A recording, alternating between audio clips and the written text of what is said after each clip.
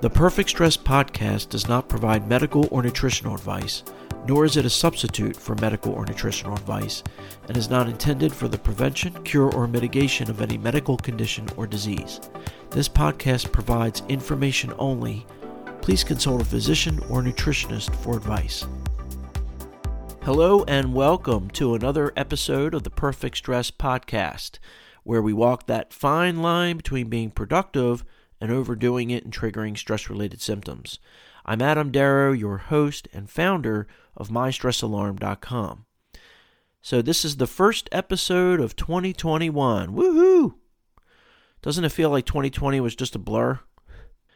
I guess not if you're a healthcare worker on the front lines, or a first responder, or in the military, in which case you put your own life on the line to save others.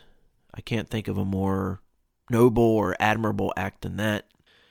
Also farmers, truck drivers, grocery clerks, restaurant workers, teachers, pretty much everyone that keeps our society going. Max respect to them, and the pandemic is shining a light on how important these jobs really are. And hopefully we're on the other side of this pandemic, but who knows when we'll be back to some sense of normalcy. Some say this summer, but who knows. But anyway, so typically in the first couple weeks of the new year, I see lots of posts and ads for weight loss and, you know, why you haven't stuck to your New Year's resolutions in the past and what you can do this year to change that.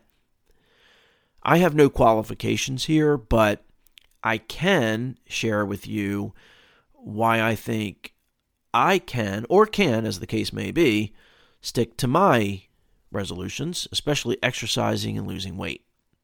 And for me, I don't think it's a lack of motivation or discipline. After all, I work a day job. On top of that, I run this podcast, as well as work on the My Stress Alarm app. So I'd say I'm pretty disciplined, pretty motivated. I keep myself busy. And I've never been a procrastinator. I usually take the bull by the horns. But if a lack of motivation or procrastination is your issue, then I highly recommend a book by B.J. Fogg called Tiny Habits, The Small Changes That Change Everything. It's based on 20 plus years of research into human behavior and how we actually form habits. And it's the same process, by the way, for forming good and bad habits. By the way, I have no affiliation to this book, but he goes through all the various reasons why motivation is unreliable in terms of making lifestyle changes. It's very interesting. And it's more than just a book. It's a manual. There are many templates in the book for habits that people typically find challenging to stick to. So a lot of the work's already done for you. And then there are additional online support tools mentioned in the book as well. So let's say you do pick up a good habit in the new year and stick to it. Good for you. But there's only 24 hours in a day, right? So when you start something new, obviously you have to do less of something else. A good analogy or metaphor would be the law of conservation of energy, which states that energy cannot be created or destroyed. It can only change form. I think the same thing could be said for time management. There's always 24 hours a day. You can't shorten or lengthen that. You can only change how you spend that time. So whether your new habit is meditating 10 minutes in the morning or doing a 15-minute quick, efficient total body workout or taking extra time to cook your meals from scratch because it's much better for you than eating processed foods, whatever it is, that's time you have to take away from something else. Now, sometimes you don't really have to overthink it because whatever you gave up doing was probably less important anyway. And so everything just kind of falls into place. That does happen. But more times than not, at least with me, but many others as well, if we don't consciously plan for what we're going to give up time-wise, 9 times out of 10, it's our sleep that ends up taking the hit. Either waking up earlier or going to bed later or both. So this is where the sustainability planning, specifically the task inventory and trade-off plan, comes in handy that I discussed in episodes 9 and 10 beyond chronic stress monitoring. And I was going to automate that functionality in the My Stress Alarm app, but decided to hold off because the chronic stress monitoring piece badly needs a makeover, including converting it into an app that you can download from the App Store and also get reminders and notifications. And it's going to be more interactive, and it's also going to provide more information earlier in the process. Basically, we're improving the user experience tenfold. So I'm very excited, and I'm working on that right now. But you can do the task inventory and the trade-off plan on a piece of paper or type it into a Word doc or whatever. Just go back and listen to episodes 9 and 10, and it's really not that hard and totally beneficial to do, in my humble opinion. And generally, you want to look for things that don't feel like you're making much of a sacrifice. Low-hanging fruit, things that you do that don't make sense doing anymore, or not as much, and that you can cut out of your routine. Also, looking for ways to be more efficient with your tasks, or outsourcing certain things if it makes sense to do that. But getting back to why it might be hard to stick to exercising goals or losing weight, again, I don't think it's a lack of motivation or discipline for me personally. For me, I think it's more about priorities. I think I just don't prioritize health over other things, namely my life goals. Now, I know that may sound weird or counterintuitive or self-destructive even, that I would prioritize other things over my health. But that's just what you're doing by taking calculated risks. And this gets into a philosophical discussion, and I've brought this up before. But should every decision you make be based on how healthy it is for you? I mean, what are you being healthy for? Or better yet, what are you living for? What is your purpose in life?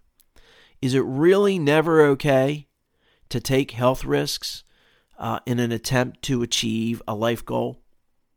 Should all NFL players quit and get desk jobs because they're much less likely to get a concussion or other lifelong injury? Should people waiting in line right now to climb Mount Everest, are they just not being health conscious? After all, hundreds of people have died on Mount Everest, unfortunately, from falls, heart attacks, altitude sickness, avalanches, exposure to the cold. It's no picnic trying to climb that mountain. And the death rate has actually gone up in recent years. Or how about something we do every day, like getting into a car? There are over 30,000 deaths a year, unfortunately, again, just here in the U.S. from car accidents, and even more with severe injuries. Even working out, something we do because it's good for our health, has its health risks. There's a reason gyms make you sign a waiver. So there are all kinds of examples of how we take calculated risks with our health. Now, working hard behind a desk, or otherwise pushing hard toward your business, career, or other goals is another example, just as real as the other risks I've mentioned, but maybe a little less obvious because, well, for one, it's intangible, right? We're talking about chronic stress. And we're also talking about health issues that generally develop over longer periods of time. So the idea of monitoring your chronic stress and taking calculated risks with your health has been criticized by some who say, well, what if you don't have any wiggle room in your schedule? You know, you're stuck, so monitoring your stress doesn't really help. And my response to that is, first, putting aside the fact that journaling is in and of itself therapeutic and something that will make you feel better just by the mere fact that you're doing it, I can tell you that simply having the ability to anticipate a flare can help as well. So there's that. But here's the thing. If you can make time to see the doctor and rest after you flare, you can probably change things up a bit before you flare, especially since you know it's less disruptive and less painful usually to avoid a flare than to go through one, right? And there's a bunch of ways that I suggest in episode 3 what to do when approaching your threshold. So I won't repeat all that here, but that's a really good episode to listen to if you haven't already, or to listen to again. And there are times when it might make sense to take a little more risk in order to achieve a goal. It's a personal choice, of course. It's a judgment call. There's no right or wrong answer. But some tasks are more involved and consuming and require deep thought and concentration.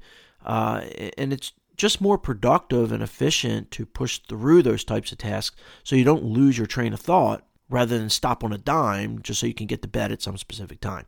So sometimes it just makes sense to push a little harder, but then once you've completed that task, you should pull back immediately and relax more in the following few days. Well, that's it for this week. Thanks for listening. Happy New Year, and wishing you and yours a very healthy and successful new year. If you have an autoimmune disorder, heartburn, tension headaches, irritable bowel syndrome, high blood pressure, depression, or something else you think is stress-related, please try MyStressAlarm.com today.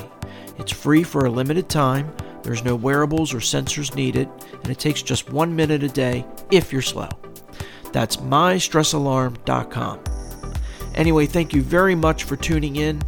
And if you'd like to get new episodes automatically, just click subscribe. Also, I'd be much obliged if you left a review or comment. Well, until next time, wishing you good health and success. And remember, stress less to be your best.